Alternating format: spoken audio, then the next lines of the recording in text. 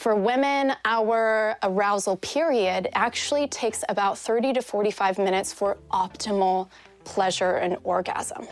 And that's because men and women have the same tissues, genital tissues, but because men's are more externally located and women's are more internally located, it does cause an effect of difference in arousal cycles. So if we're going into sex and we're going straight into penetration, or we're going straight to touch the genitals, the vulva is not ready for that yet.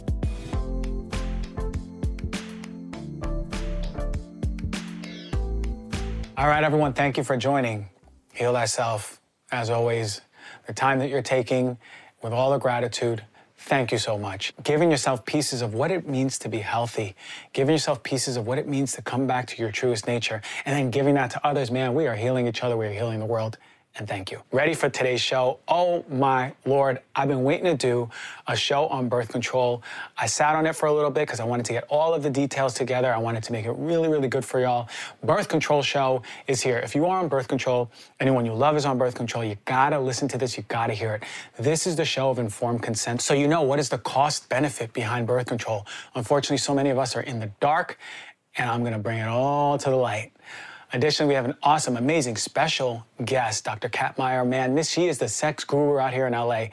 Anything that has to do with your sexual energy, who you are, how it expresses, and creative energy, not only just sexual, but sensual connection to all things around us. We talk about bettering sexual relationships with our partner. How do we speak and ask for what we want? How do we connect with each other on a sexual, sensual, energetic basis, whatever it is? I'm so excited to get her take on all things sex. Dr. Kat Meyer coming up soon.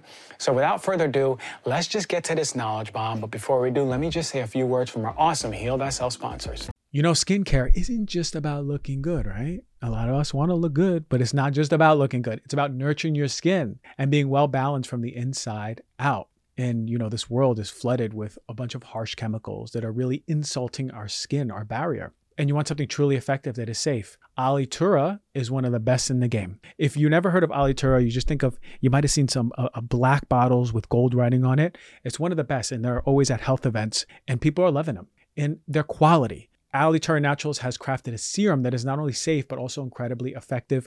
Listen, a lot of you ask me where I get my glow from. This is a huge part of the equation. Their gold serum isn't just another skincare product. It's a testament to the power of natural healing and a commitment to holistic health. It uses organic ingredients like jojoba, olive, rosehip oils, and the gold serum is made organically with plant-derived vitamin A, not synthetic stuff, not that nasty stuff that you're getting in a lot of these over-the-counter products. GHKCU and marine collagen to revitalize your skin. Alitura Naturals has been using the best ingredients in their products for years. They've been pioneering the path for what truly transformed skin should be. So if you're ready to take control of your skin health and experience the pinnacle of natural beauty, I highly recommend checking out Alitura Naturals. For a limited time, you, the Heal Thyself listener, will enjoy the exclusive discount, just the Heal Thyself discount, only for you. That's 20% off of this gold serum. Go to alitura.com and use the code DRG for 20% off. That's ALITURA.com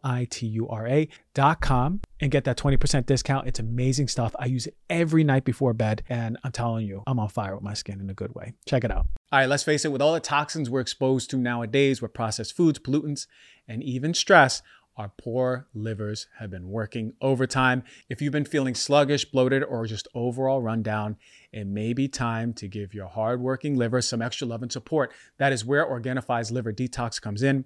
This convenient little capsule contains a powerhouse blend of clinically studied superfoods. This convenient little capsule contains a powerhouse blend of clinically studied superfood ingredients specifically designed to remove excess toxins and improve digestion, promote healthier energy levels, and just overall liver health. Now, one of the key ingredients is artichoke leaf extract, which has been clinically proven to help detoxify the liver and digestive tract. Then you got the all-star liver protector. You heard of it, milk thistle, an herb that has been used for centuries to give your liver a big old hug.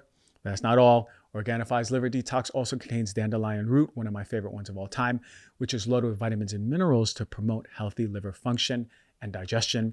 And finally, Triphalia, an ancient Ayurvedic formula packed with antioxidants that have been traditionally used as a powerful liver tonic, one of my favorite ones too. So whether you're dealing with sluggish digestion, low energy, or just want to give your body's main detox engine a little extra love, Organifi's Liver Detox has your back. Just take 1 to 3 capsules at any point during the day to start supporting your liver's natural detox pathways. All of us need to be supporting our liver. If you want to experience the energy boosting, liver supporting effects of this fantastic formula, head to OrganifiShop.com and use the code DRG for 20% off. That is ORGANIFI shop.com/DRG. Now, I want to speak on birth control. I understand this topic can be very sensitive, right? Especially with the current climate out here in the United States, and especially coming from a man. But my goal is not to sway you from a decision whether or not you should take it. But it is absolutely, as always, for whatever it is, to provide informed consent. So you have all of the information, you decide. What you decide is what you decide. It's outside of my hands, and I care only that you know the information, okay? So birth control pill is continued to be one of the most popular forms of contraception available for women in America and all over the world. 1960, the first oral contraceptive was introduced. The FDA approved it, and the name of it was Enovid.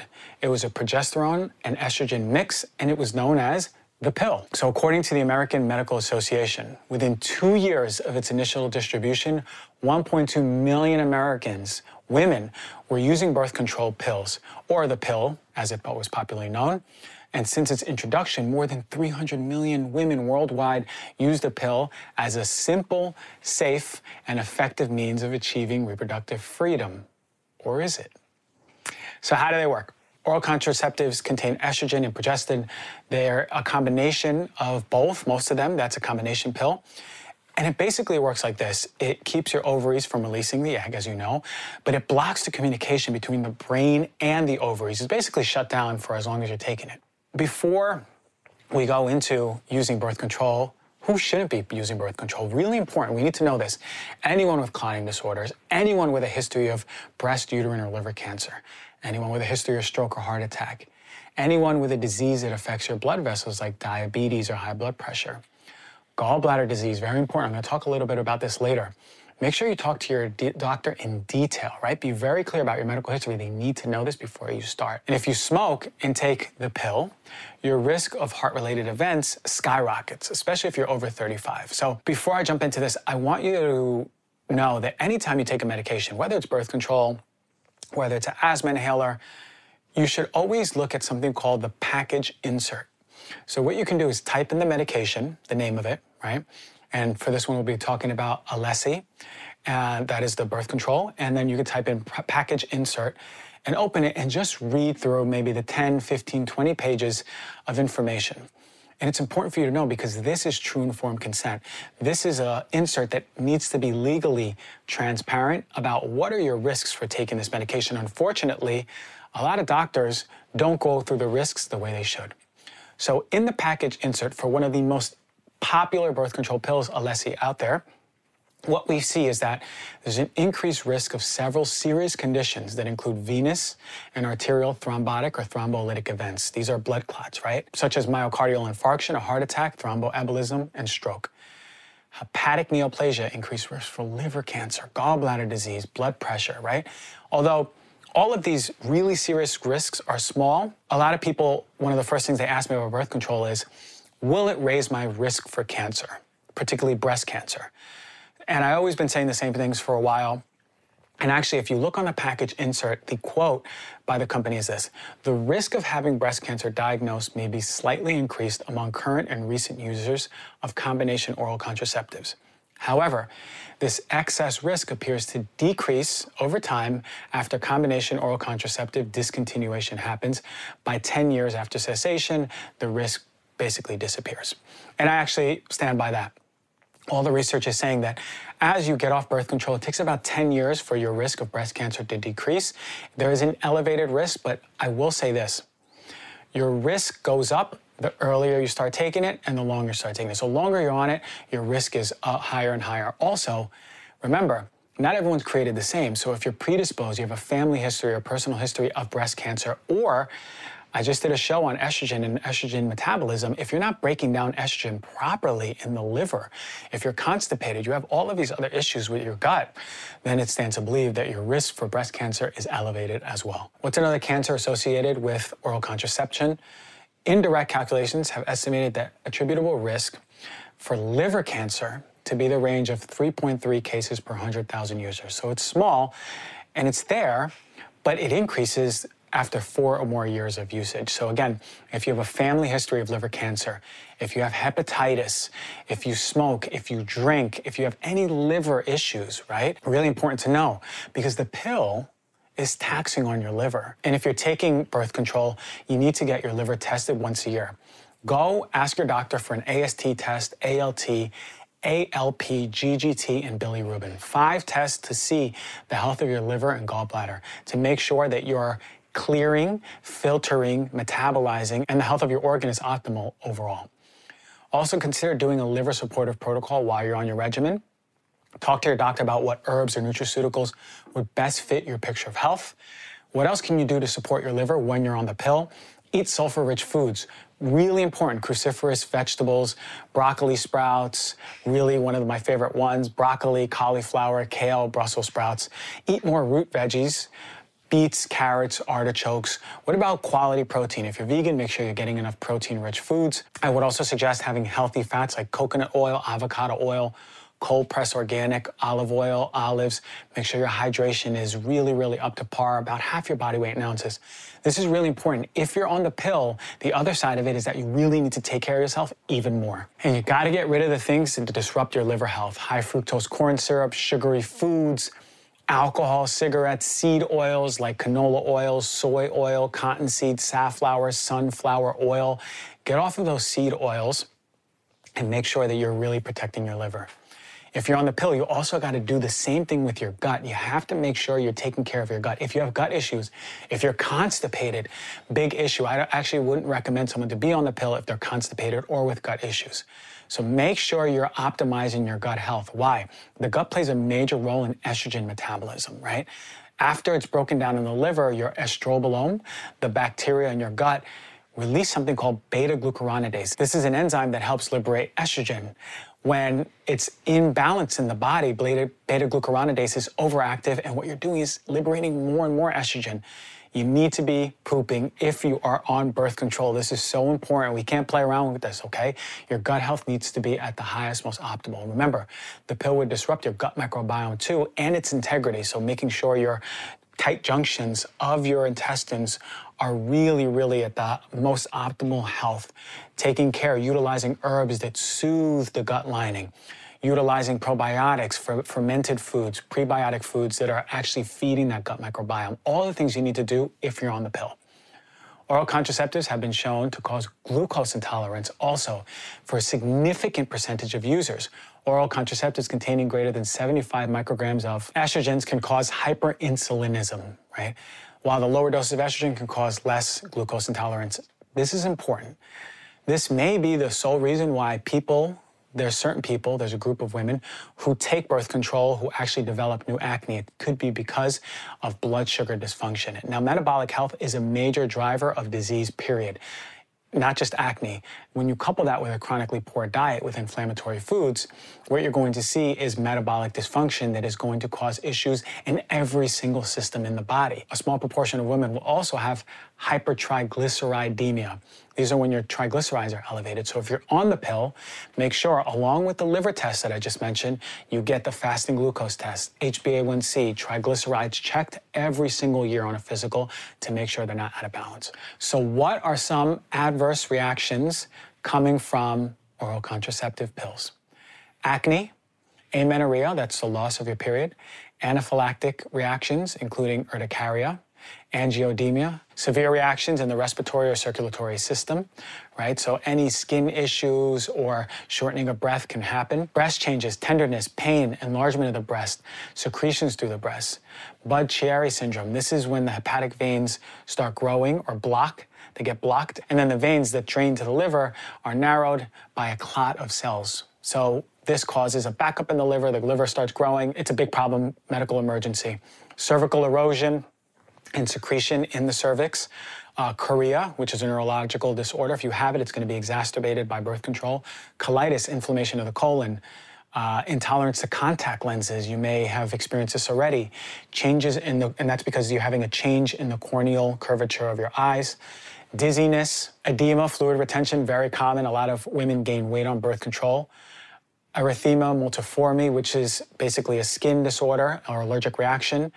Erythema nodosum, these are bumps that are found symmetrically in the shins. You may have found that. Very common gastrointestinal symptoms like abdominal pain, cramping, bloating.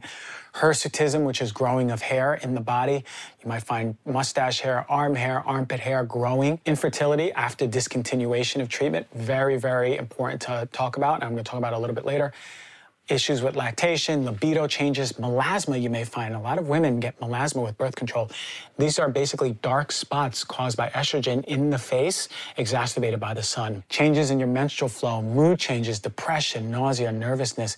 Pancreatitis, pretty common when it comes to inflammation of the pancreas when you're on birth control. Rashes, scalp hair loss, increase in folate levels in the serum, increase or decrease in your folate, your B vitamin levels, spotting of blood. Lupus can be exacerbated, vaginitis or yeast infections, varicose veins, vomiting, weight loss, weight gain. These are all things that we see in women who are on birth control. So we really have to understand, although the risks are small, they're there, and you can develop any of these, and is it worth it, right? And that's for you to answer, not me. And the following adverse reactions have been reported in users of oral contraceptives: cataracts, cystitis-like syndromes, dysmenorrhea, issues with your period, hemorrhagic eruptions, optic neuritis, basically the nerve of the eye becomes inflamed, and kidney issues, right? So if you're on birth control, be very aware of any pain that you may have in your calf, sudden, sharp, deep pain, chest pain, shortness of breath, heavy chest. If you're suddenly dizzy or vomiting, have a severe headache, a fever, if you feel numbness in the body, yellowing of the eyes, if all of a sudden you develop lumps in the breast or pain in your abdomen, especially on the upper right part, pain in your reproductive organs, bowel changes, energy changes, sleep changes, mood changes, appetite changes, very, very important to take note of it and immediately talk to your doctor, okay? Aside from preventing getting pregnant, birth control pills are also utilized and prescribed for women with bad acne, irregular menstrual periods, and PMS. As a matter of fact, more than half of the prescriptions for birth control are for acne, dysmenorrhea, or PMS. That's 50%, right?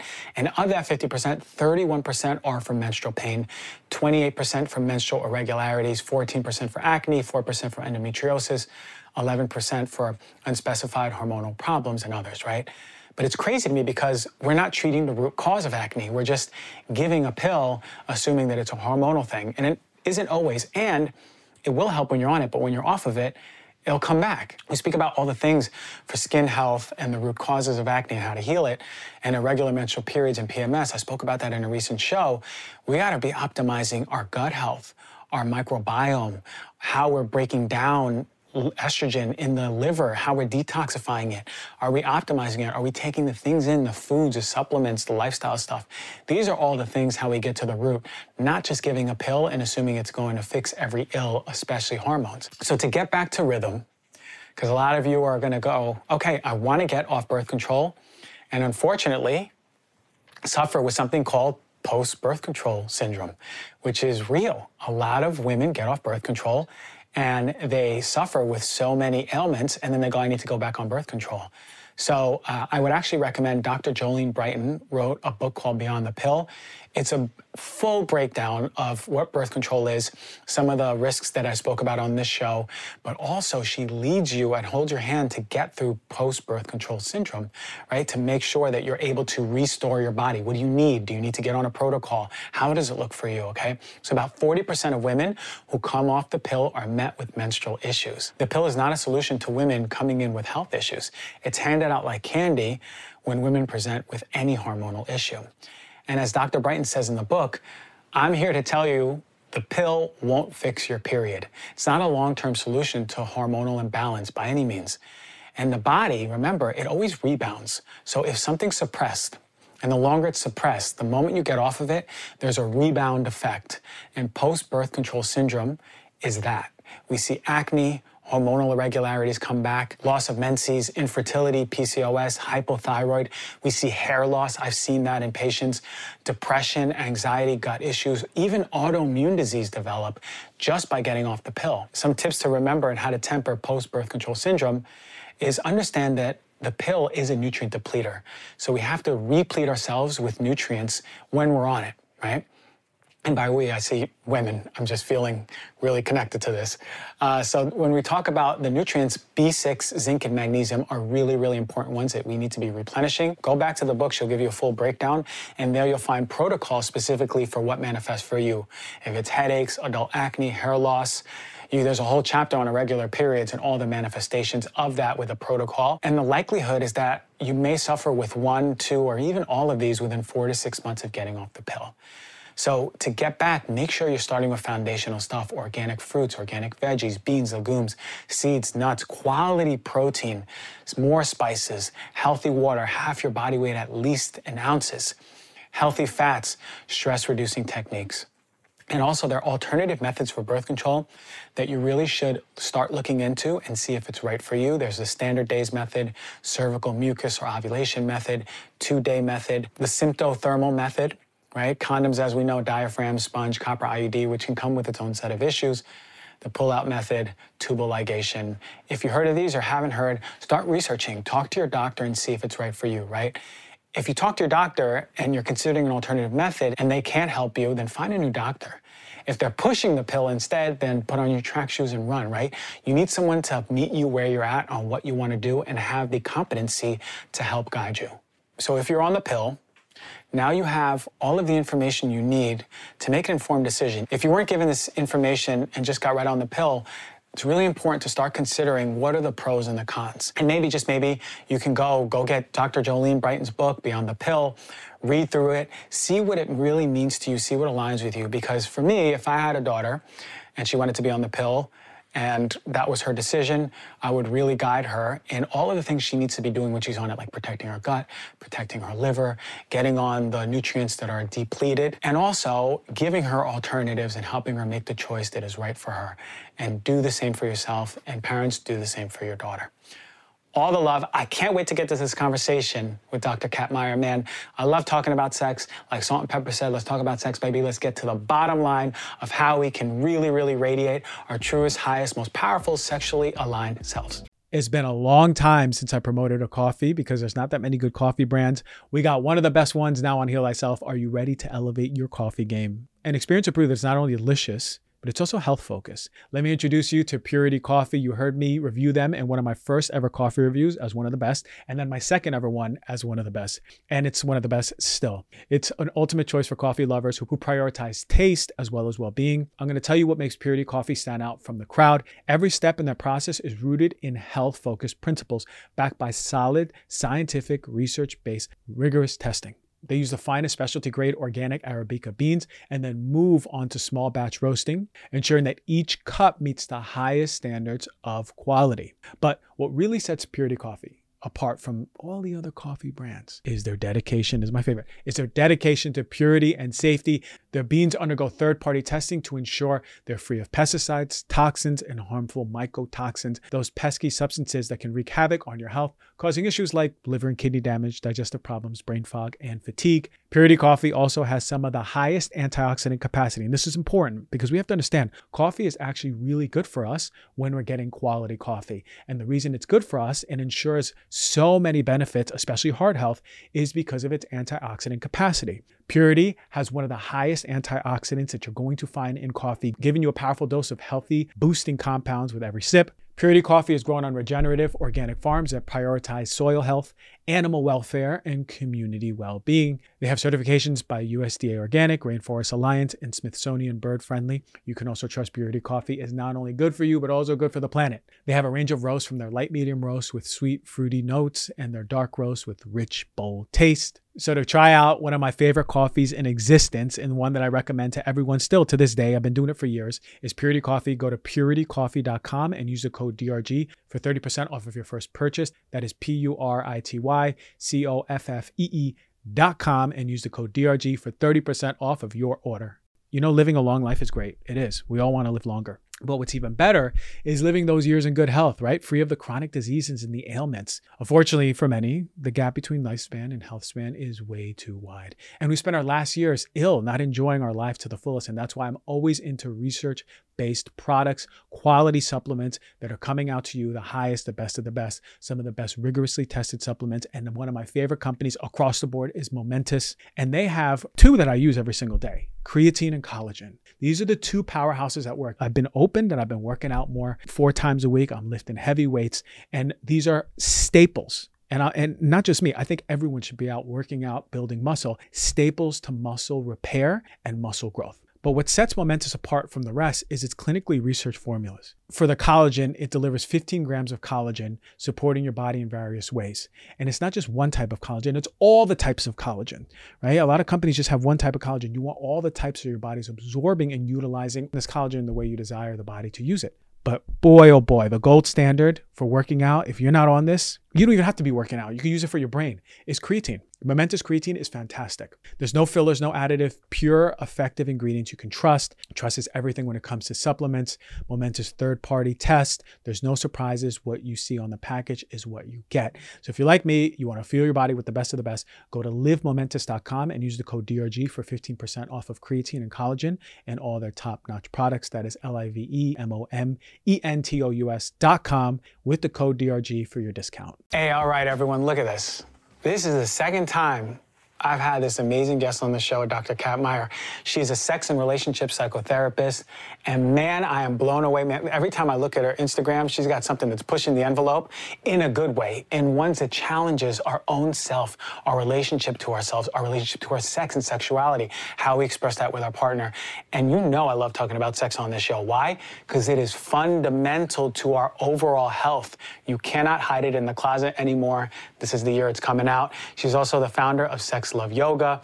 Amazing, amazing podcast. It is out, Sex, Love, and Psychedelics, man. She is doing all the things. Welcome to the show, Queen. Thank you. It's my pleasure to be here. Oh, man, I'm so excited to have you on. Our last convo was fire. We were talking about all the things sex, but yeah. I want to get deeper. Remember I said at the end of the show, I want you back on here. We're going to go deeper. Yeah. Now the time has come. Yeah, let's go deeper. Let's do it. Right from the get-go then, all right? Why aren't women having enough orgasms? Oh, God. That is such a loaded question in such a good and terrible way. So I get a lot of women who come to work with me in my private practice and in my online courses, telling me that they struggle with orgasm, that they either have never experienced an orgasm before, or they experience it but rarely, or they experience it with their own self-pleasure, but they can't experience it with their partner. So there are so many layers that we have to deconstruct around sex and around the way that our bodies work, because in our culture, we have been given a male-oriented idea of what sex is, meaning that the stages of arousal are very linear. So for men, the way that their bodies operate is from arousal to plateau to orgasm to rest period. Women, our cycles of arousal is actually more circular, and there's a bunch of little squiggly lines that go out there because we're a lot more sensitive to context and factors of context. So it's having to reconstruct or redefine what sex is and how sex works. For women, our arousal period actually takes about 30 to 45 minutes for optimal pleasure and orgasm.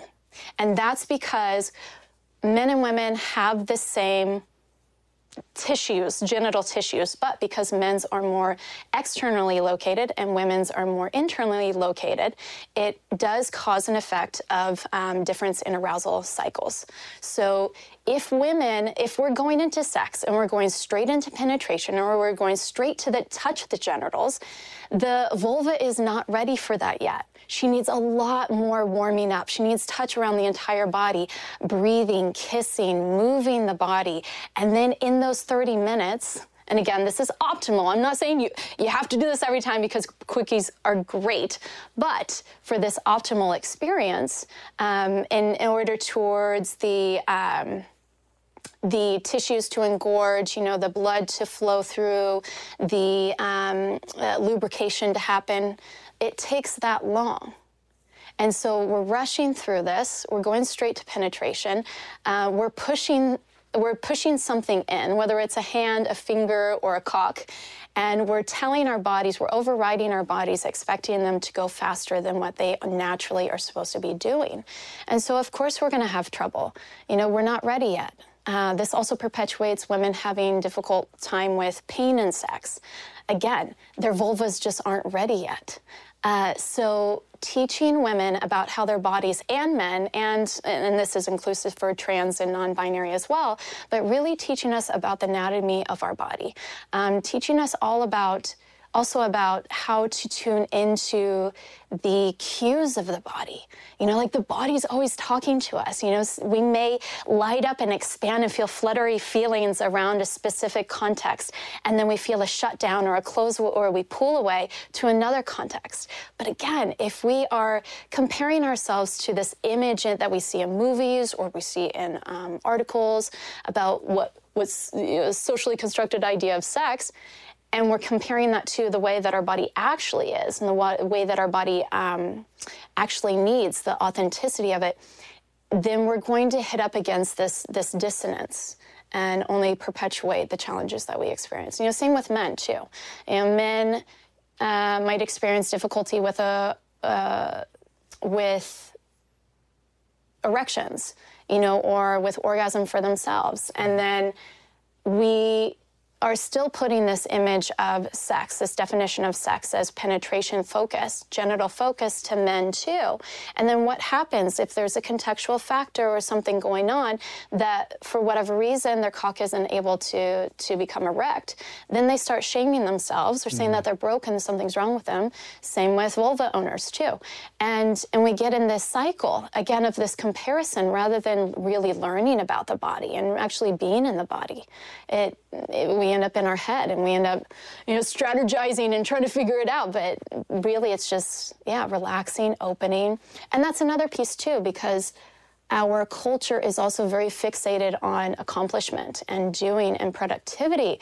And so it can cause us to be, to rush or to pressure ourselves to chase after an orgasm or to do something. To be the best lover. I think many of us have insecurities where we feel like we're not enough as a lover, we're not enough in the bedroom, and we're scared that we're not going to be able to pleasure them to the point of orgasm, as if it's some pinnacle of successful sex. But when we chase after it, we end up making it more elusive, because again, that's a very heady space to be. And we end up contracting it into the body rather than relaxing. And orgasm needs the body to be able to relax. Orgasm in and of itself is a contraction, or at least the physical aspect of orgasm. And I'll explain that in a moment. But if the body is already in a state of contraction, then it has more of a difficult time to be able to have that, tense and release expression of it. Same with, I have so many women who don't even realize how much they're clenching on their pelvic floor. So there's a lot of tension built up in the muscles of the pelvic floor that make it difficult for them to be able to have orgasm too. So for those women, it's teaching them a lot about relaxation, a lot of breath work, and I guess really this goes with men and cock owners too, that this is really a beyond gender inclusive cultural issue that we're having. Across the board. Across the board, yeah. And is it, would you say the number one reason why is because it's perpetuated by the way porn teaches us? Is that the visual direction that we're all taking as to sex should be performed quickly with this endpoint in mind? Anything less than is a failure. So I would say, and porn is a whole nother topic, but porn itself, I would say male-oriented type of porn, but there is also a lot of ethical porn, a lot of ethical feminist porn directors who've made it where these are real orgasms, where there is warm up. And I specifically use the word warm up, and I specifically use the word play because I don't like the word foreplay. Foreplay indicates that it's preceding something. And preceding what? And usually it's this culturally constructed idea that sex equals penetration. Right. So I'm trying to teach, get away from that. Let's be more inclusive of sexual activity. It can be moving bodies. It can be breathing. It can be, moving energy through you. It could be making out, touching bodies, heavy petting. It can be role play. It can be bondage. It can be talking fantasies. It can be so much. And we've narrowed it to this very small image of what it is, but we don't realize how we've excluded trans people who may not want to connect with their genitals. We've excluded lesbians who don't necessarily penetrate. We've excluded so many people of the population, saying you're not actually having sex. And so imagine how that impacts our minds. Yeah. So feminist porn, ethical porn includes those concepts so that when we're seeing those, we're given perspectives and we're given reference points of how sex could be more than just that male-oriented porn image that we did grow up with. We did grow up with the Wi-Fi. Do we get a Wi-Fi? Internet. Yeah. We had the internet, and we had videos, and we had magazines, and so, but a lot of that was created through the male lens, and so. I don't want to demonize porn as much as I do want to educate it and teach people how to be conscious consumers rather than reject, demonize, and say you can't have that. Because when we do that, we actually create even more power around it and a lot more of a struggle to find a healthier relationship with porn. Hearing this, then, I think about a couple. And let's say... for example, we have a woman and her partner is a man in this example, and she's listening to what you're saying. She goes, "This resonates. I knew it. I'm ready to talk to my partner, but maybe the likelihood is the partner may not be fully open, right? Because we're so stuck, us men, in our paradigm of like." No. I have found my formula to sex. I mean, my woman has an orgasm, I think, and everything feels good. And no, this is what I'm used to, and I don't want to learn anything new. Do you find that resistance coming from men usually?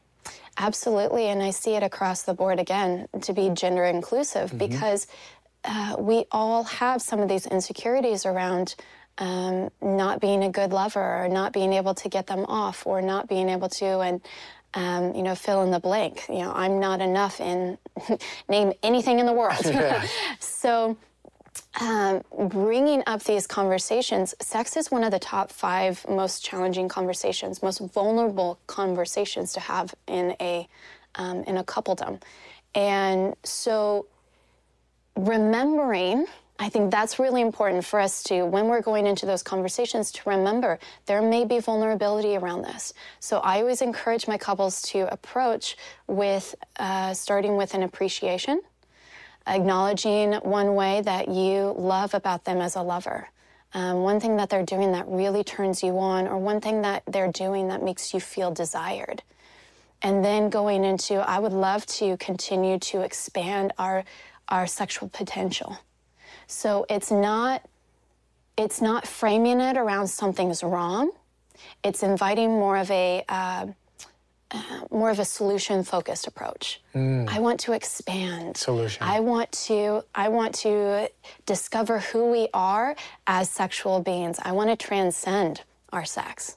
And framing it like that, or even using this podcast as a third-party object to initiate a conversation and be like, damn, Dr. Kat and Dr. G were talking about this, and it's so interesting. What do you think, And right. Yeah. Maybe we can explore. Yeah, so that can take the pressure off of you of, the vulnerability of bringing that up, or the other person feeling attacked or cornered or questioned in their abilities. I've noticed that in relationships, right? Because through my life, the way that I saw sex was the way that porn would tell me to do sex, especially all throughout my 20s, and all my experiences were like that.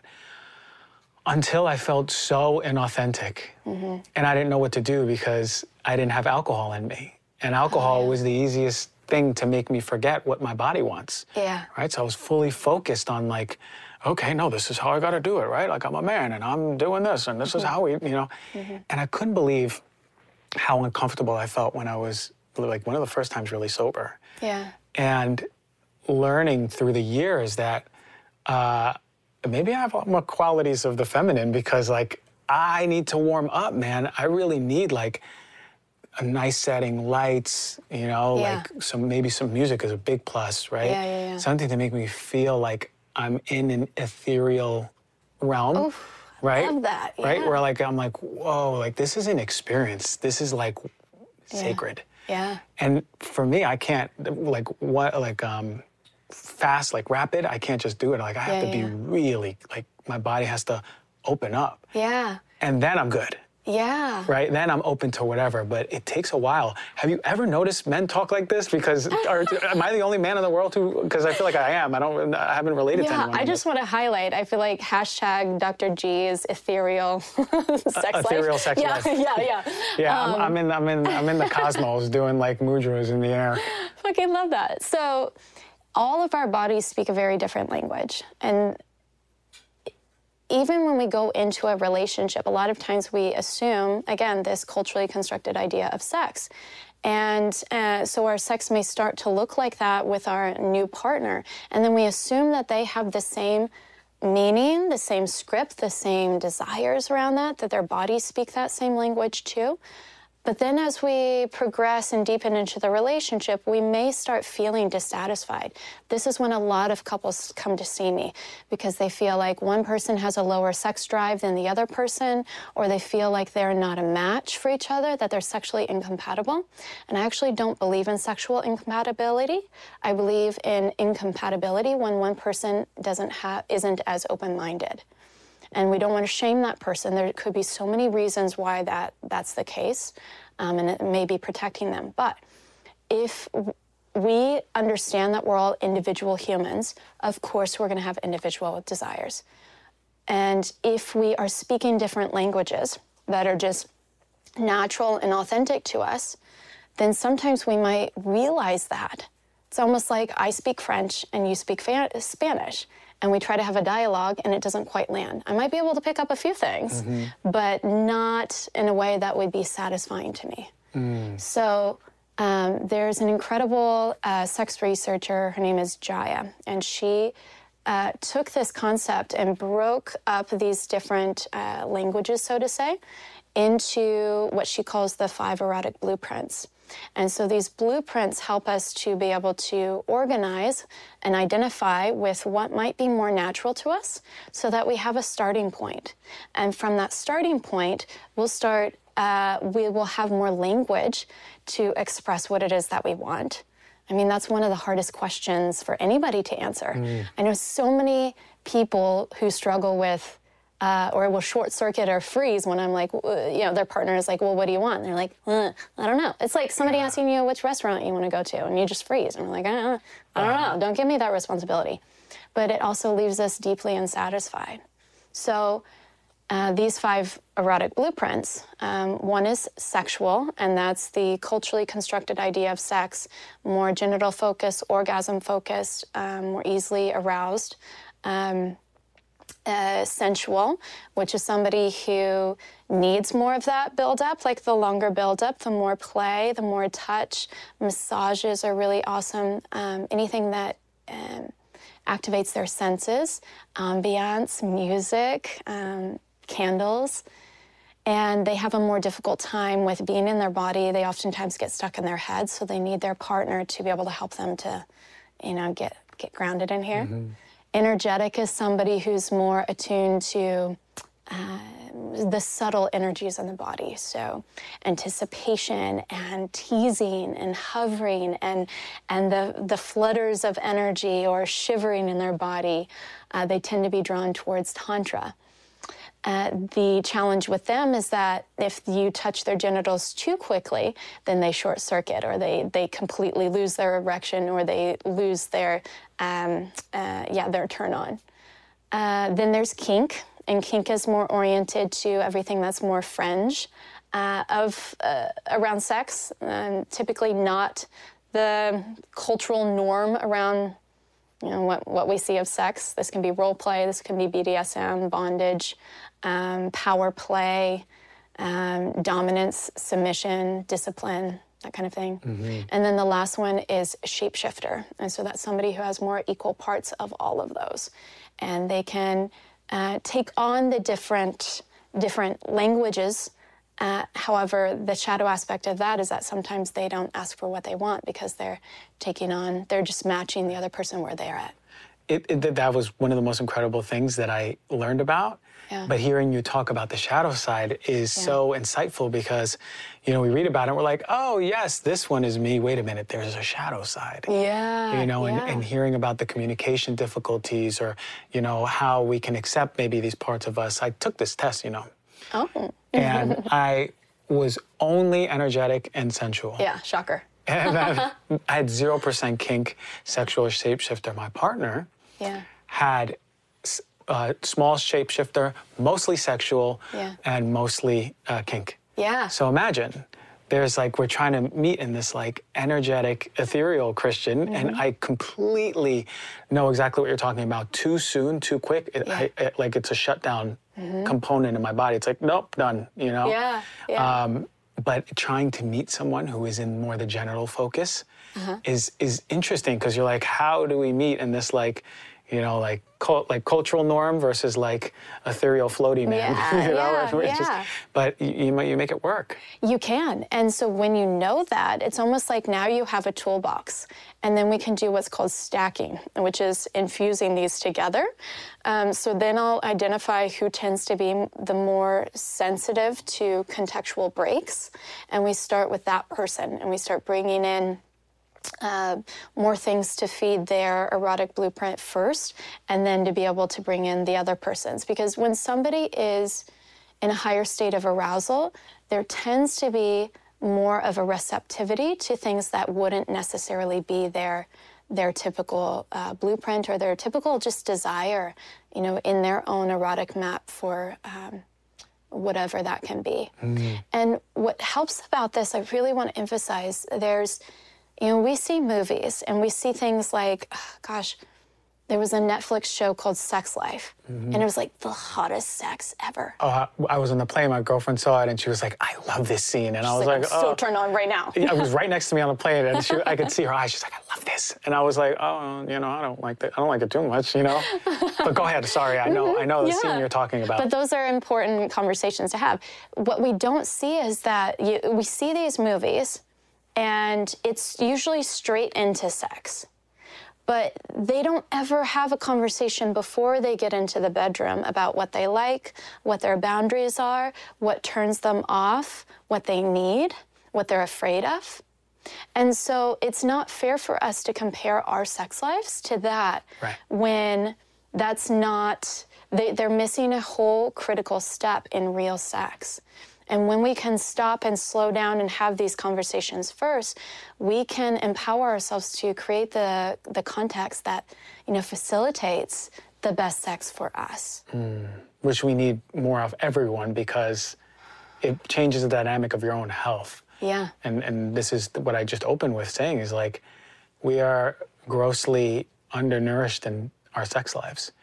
And largely because of the taboo of just really empowering ourselves to be sexually aligned enough to say, I feel this, I want this, I need this, I love you, partner, let's meet in the middle. Mm-hmm. And how often are you seeing that in men and women, really not being able to speak what they want or even get in touch with what they want? And if so, how do we start getting in touch with our body and what our body's calling for? Yeah, and that's layers too. And I keep bringing this back into the culture because the culture forms a lot of how we understand how to function in life. Our family of origin and culture. These are the things that create our internal landscape of how to make sense and operate in the world. So if for women as a cultural norm, many of us have been taught to suppress our needs, to not speak up for what it is that we want, to put other people before our own. And I grew up in rural town, Missouri with, a Catholic upbringing. And so it was really emphasized, put other people before yourself. Yep. And so that trained me to anticipate other people's needs.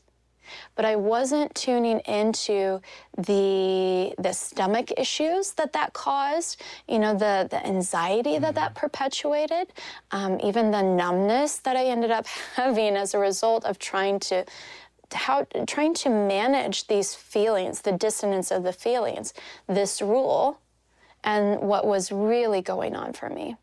And so for many people, they also don't want to hurt the other person's feelings. If I ask for what it is I want, is that going to make them feel like they're a bad lover? Or if I ask for what it is that I want, do I deserve it? Or is this going to risk the loss of that person because they're going to say no, they're not going to want this, they're not going to want to step up and meet me in this place. So it's easier for me to self-sacrifice than it is to risk putting this out there that I want this. And hearing that your time and growing up in Missouri and how you became blocked from your authenticity, right? Like putting people first. And I mean, I think that is one of the things, the plights of many women out there, is not being able to truly authentically speak their truth, aside from just sexually. I've done so many emotional releases as of late, and I'm working with women, and the number one thing I see is a disconnect in their throat, in their voice, and hearing themselves, hearing the power of their voice. And a lot of women have a really contracted, tight, dense energy in their womb. And they're so disconnected from their sexual power, right? Yeah. That is right where sexuality is. And it's funny, they'll breathe and they'll do these exercises and it'll become activated. They're like, I don't know, I feel tingling in my womb. Yeah. And that goes up to the stomach, to the chest, and then it's so connected to the throat. And women lost so much of their power in their voice. So I can imagine how that translates to speaking your truth on sex. Now let's chat about something crucial, that is omega-3s. I'm all about keeping clean and pure when it comes to products, as well as food on my plate. But when it comes to supplements, right, we have to make sure we have the best of the best, but especially when it comes to omega-3s. And I really mean it. Omega-3s are some of the most adulterated supplements that exist out there. And a lot of companies aren't doing it right. We need omega-3s for our heart, for our brain, for our eye health. You might not be getting enough nutritionally. When it comes to Puori, it's a quality brand, not only just with omegas, across their whole line. They're extremely transparent. Every batch undergoes rigorous testing against over 200 contaminants, and you could check the results for yourself. And that's one of my favorite things. You can scan the QR code and look at the batch that is right in front of you, that is on your shelf or on your counter, and you can see the results for this quality testing. Puori's O3 Ultra Pure Fish Oil delivers a potent dose of EPA and DHA without any unnecessary extras. Now, Puori is offering 20% off of their O3 Ultra Pure Fish Oil, the one that I take every single morning, and all their fantastic products to you, the Heal Thyself listener. That's 20% off even the already discounted subscription price. I want you to go to Puori.com. Use my promo code DRG, that's PUORI.com/DRG, to take care of your health with some of the best omegas out there by Puori. These days, it seems like everyone is carrying on a beverage, whether it's soda or flavored water, or kombucha, or coffee or tea. But not all beverages are created equal when it comes to quality and health benefits. That is why I become obsessed with Peak's Sun Goddess Matcha. I've been using this it's one of the first supplements I really invested in. It's 4 years ago, probably. And it's not just any old matcha powder. We're talking organic, ceremonial grade matcha tea that has been meticulously screened for pesticides, heavy metals, mold, and even radioactive isotopes. Peak takes no shortcuts. Their matcha is cultivated by 9th degree tea masters in Kagoshima, Japan, using century-old traditions. Their plants are shaded for 35% longer than usual to maximize the production of vital compounds like L-theanine for calm, steady energy, and chlorophyll for its detoxifying anti-aging properties. I start every morning with a frothy cup of Sun Goddess matcha, not just for energizing my body, we all want to get that caffeine kick, okay, but for the amazing gut health, metabolism boosting, and antioxidant benefits. The phytonutrients nurture my digestive system. The EGCG compounds help my body burn calories efficiently, And the Chlorophyll Gives My Skin, the awesome reading. You see I'm glowing right now, right? That's because of the matcha. There's perfectly proportioned packets that are easy to mix with water whenever I need to pick me up. So easy to make a consistent self-care ritual. Peak is offering you, the Heal Thyself listener, 15% off of their Sun Goddess matcha, plus a free beaker and a rechargeable frother when you go to peaklife.com/DRG. They're so confident that you're going to love it. There's even a 30-day money-back guarantee. No code at checkout. Just go to PIQUELIFE.com/DRG. You're going to get 15% off plus all those freebies. Oh my God, so much. And the somatic impact of that too. You know, for so many of us, again, because of these messages and these beliefs, many of us clench in our stomach, or we suck our bellies in to be a specific body figure or whatever, or we're wearing all these really tight clothes that actually cause restriction. And so we don't realize how much we're clenching, how much the fascia is rigidifying around that and making it difficult for us to be able to breathe into our bellies or breathe into our pelvic floor or relax the pelvic floor. If we're anxious, we're a lot of times pulling up on that pelvic floor, we're clenching there. So, there's that, and then this busy lifestyle and this, overproductivity, this pressure to produce causes us to move really fast and go. And I see a lot of women end up having autoimmune issues, especially Hashimoto's. And so I like to look at how all of these are interrelated. Hashimoto's has to do with your thyroid and hormones, and how is that? I talk to women about speaking.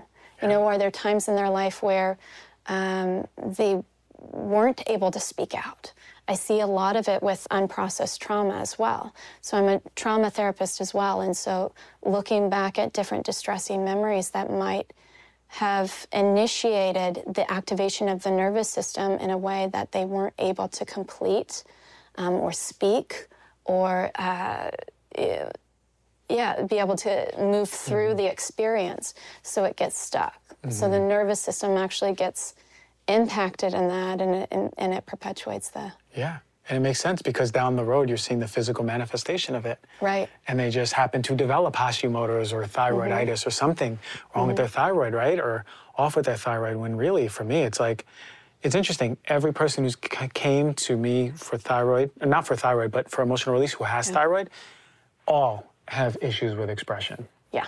You couldn't believe how much energy is in their stomach and their chest moving up, and how small that bottleneck is. Yeah. It's like a pinhole, and like, it's just coming out just a little bit. And I'm just trying to guide them to, let's hear our voices more, breathe together. And it just doesn't come out, right? There's actually, what I tell them to do is sing. That's beautiful. Singing, humming, anything that will help to stimulate the vagus nerve, because that helps to be able to calm the nervous system again and shift them into more of the parasympathetic system. But also, if so many women in our culture are in a state of stress prolonged, that creates so much inflammation in the body. Yeah. And when we can either produce stress hormones or sex hormones, we can't do that at the same time. And so until we can help to teach them how to regulate the nervous system and get that oriented, then they'll oftentimes see this starting to reappear, their desire for sex or the flutters in their body that turn on. Yeah. Would you say that it's less the aging for libido and more our mental state that is really tying down our libido? Absolutely. There's so many women that I know who are in their 50s, 60s, even 70s who are having great sex and great orgasms. And they have told me it's because they've been able to release their self-consciousness. They're in a state in their lifestyle, they're not hustling. They're relaxed. They have a lot more peace in their life.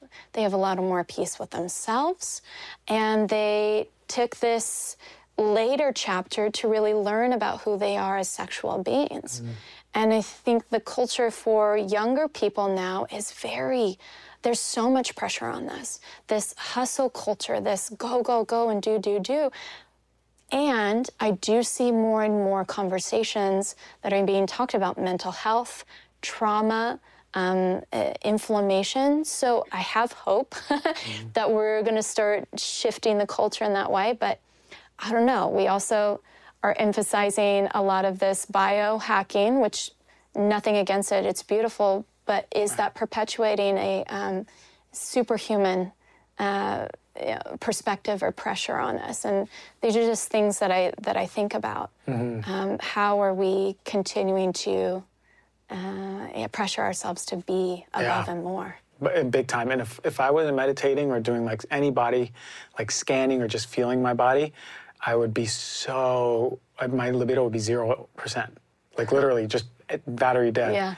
Yeah.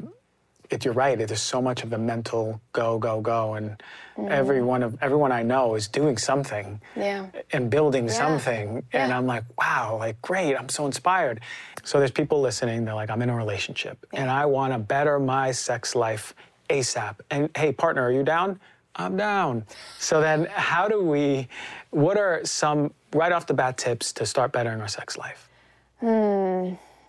Okay, the very first thing that I want to pose, because I know so many people are going through COVID, so many people are going through COVID depression. There are different stages in your sexual evolution, I'll say sexual evolution, or just state of your sex life that we move through. And it's very important to validate where you are first before you can move out of that state. Because many of us might expect us to be in one place, like point B, but we're really at point A, and we feel the frustration of not being at that place. But we've got to start here first. So these different stages, the first one is resting. So this is for whatever reason you're not having sex. That could be because you're consciously choosing celibacy, or you just haven't been dating, or you are asexual, or you don't want to, or maybe you went through a divorce and you're just going through that experience of like, not right now. That's important to honor where you're at and give yourself that space and be with whatever you need authentically before you can get to the others. The second stage is healing. Healing is going through the stage of, healing. So maybe we experienced trauma before, and now we're going through this healing process to resolve that trauma. Or maybe we just had a baby, and so postpartum we're physically healing the body. Or maybe we are healing a heartbreak, and really taking the time to nourish ourselves in that. Then there's another stage of curiosity, and that's where we may be interested in something more. We may be researching, we may be listening to podcasts like this. We may be looking at YouTube videos of people who are doing bondage or power play or something. And adventure is the next stage. So curiosity and adventure kind of go along with each other because you're wanting something more. You may be trying out things. Maybe you're going to sex parties. Maybe you're just going to a sex shop. Maybe you're trying out different toys, different positions. And then the last stage is transcendence. And that's where you seek a meaning of sex that's beyond the physical and emotional aspect of it. So transcending, maybe you're wanting to experience God in sex or feel divine, or you want to go into Tantra or BDSM or, something that, transcends the image of what sex is. So if your partner is in adventure and you are in healing, that can be very frustrating. The person in an adventure may be like, come on with me, let's go. You never do this. You're a stick in the mud. You're a prude, And the person in healing is like, I want to be there. Like, I want these things, but I can't. Or there's a resistance and something's wrong with me. I'm broken. And then they get stuck in that, and it builds and it builds. The pressure builds. But then when they come to see me, I'm like, hold up. we're just in two different stages. So let's honor and validate that this is where we're at. And let's see how we can nourish both people in their individual places. And then we'll see, as the person starts healing, they become more open. I've worked with women who struggle with painful sex or vaginismus, and they felt like they were broken because their partner's over here ready to go to sex parties or ready to go and try out kink. And having to help facilitate this healing with their vulva. And then they all of a sudden, once that was healed, they were like, oh, I feel great about this. Like, yeah, I'm a lot more relaxed about trying these different things out, because before they were looking through the lens of, if I go and do these things, I'm not going to be able to be what my partner needs, and so my partner's going to leave me. Yeah. Yeah, so giving that permission, getting real about where we are first is important. Then I would say, if you're in the space of curiosity, using third-party objects, books, podcasts, YouTube videos, articles, see what inspires you, see what you're interested in, see what you're drawn towards, and follow that. Yeah. So if one particular toy looks really interesting, and I always give this suggestion when people go to sex shops, because they're like, oh my God, there's just so many toys and there's so many things. Like, it's overwhelming. And I'm like, yeah, totally. And pick the ones that look really juicy to you, that look really interesting to you, because you're going to use that.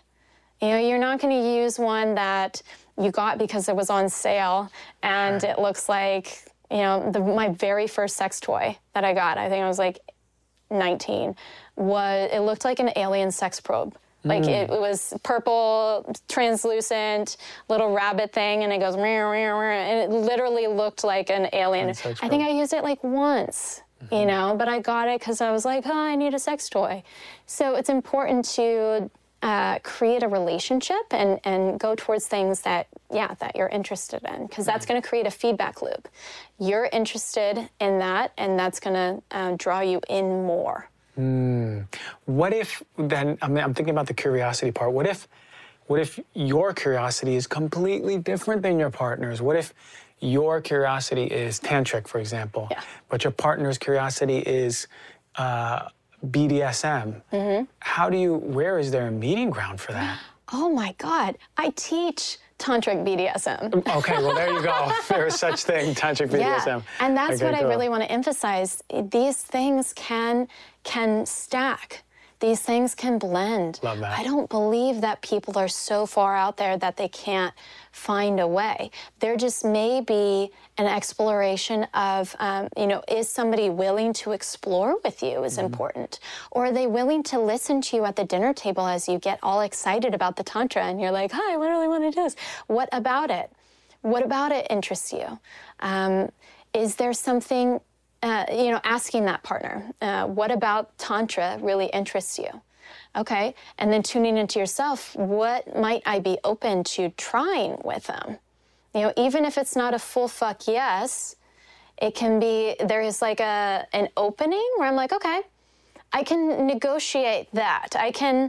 I'm willing to try this breath thing that you're interested in. I'm not ready to, see each other as divine creatures of, the outer world and ethereal fairies, but I am interested in, or I'm open to that. To breathing. Sexual negotiation is a critical tool I think we all need to learn. I think negotiation in general in relationships, and that means that we're coming to an agreement. It's not that we're approaching this as a win-lose. We're approaching this as, how can we both find a place of agreement so that we're not self-sacrificing ourselves. Right. So your ideal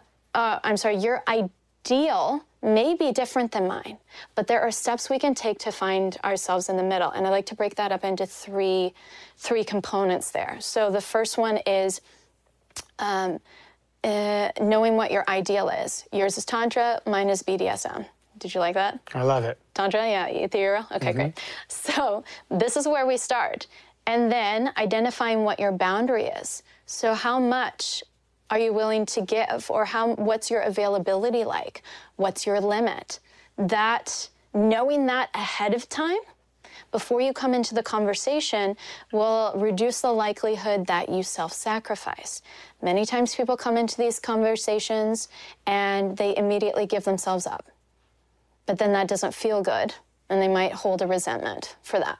So, boundary. And then the last piece is the edge. And an edge is that point of negotiation. It might be uncomfortable, but it's not painful as if you sacrificed yourself. So I'm willing to lean into this. This is an edge for me. It's a little, like, I don't know if I'm gonna like this, but I know that it's not a boundary. My boundary would be, I don't wanna do, 3-hour prayer session with, breathing and eye gazing. I'm not interested in that. Right. But an edge for me might be, let's talk about it at dinner. I bring in some of these ideas and let's just talk about it. And I'm willing to listen and entertain your excitement around it. Interesting. An edge for me might be, I'm down to tie you up, but I ain't down to get tied up. Perfect. Right? Great. We can do this. I love that. I love this. How about at the dinner table, I tie you up, you tie me up, and you tell me about Tantra? Well, or I feed you really healthy homemade vegetables. Perfect. And then that's a turn on for me. Great, but can we do something kinky with the vegetables? It depends on how far we go, because my edge does not look good when I look at that eggplant. This is fun. Yeah, see? I really no like eggplant. this. Great. I love it. No eggplants for me. Mm-hmm. All right. Okay, now I understand edge, corner, each step of it. Everyone viewing and listening can now utilize these steps to have better communication. Yeah. Man, what I've been finding is communication, aside from sex, is so important. If you can authentically communicate what you need and say it in a way and in love, with that tone, with that, I love you, I see you for this. Can we maybe this? Yeah. Because people are so sensitive, including myself, right? Yeah. So especially in sex, any sex conversation with me, I'm just like tiptoeing because I don't feel super calm around them. There's a sensitivity. So I love those steps. It's so easy. Yeah. And if we remember that we all have that worry around not being enough or not being a match for our partner, how that can change our lens and soften us as we go into these conversations. Mm-hmm. And again, leading the conversations with appreciation and the desire to expand each other and evolve each other as sexual beings can be helpful. But we all come into these relationships, with our own attachment wounds and our own upbringing and our own internal rules around, what could happen to us if I'm vulnerable and say what I actually want. So remembering that, reminding ourselves that as we come into this can be really helpful. So everybody put a time marker on this podcast, rewind, listen to that again, and then go and talk about it. And then go and talk. There you go. Write it out. You have all of the gems that we need to know. I mean, I'm massively done. You gave us so much information in the amount of time that we spoke, because, like I said in the beginning of the show, sexual health is the most undernourished and taboo approach to our healing, but my God, it is fundamental. Yeah. When you think about health, sometimes, if not all the time, sex is right in the middle. And we're like, oh, I don't want to look at that one, but I'll go biohack this. Let me just get this $1,000 device. Instead, maybe I'll have better libido this way, instead of communicating with my partner what I need and being excited and authentically expressed around sex. Yeah. How do the viewers and listeners find you? Where do we find you? Give us all the goods and information about what's coming up for you. Yeah, so they can go to sexloveyoga.com, and that's hosts everything that I do. Also Instagram at sexloveyoga. That's where I hold my workshops, my retreats, my online programs, my podcast, Sex Love Psychedelics, and I work with ketamine-assisted therapy and how that can help us to connect with and heal our sexual challenges and connect deeper with our partner too. So I'm doing a lot more work on talking about sex and psychedelics. I love that. That's the next one. That's the next podcast. Strictly Sex and Psychedelics, the newfound frontier that you're stepping into, man. I can't wait for that one. Yeah, hey, look, thank you. Number 2, second go around. We're about to have a third in a few months. So thank you so much, Doc, for being here, for your wisdom, for what you're imparting on all of us, that we need this information. I really, really admire it. Thank you. Thank you. It's been fun.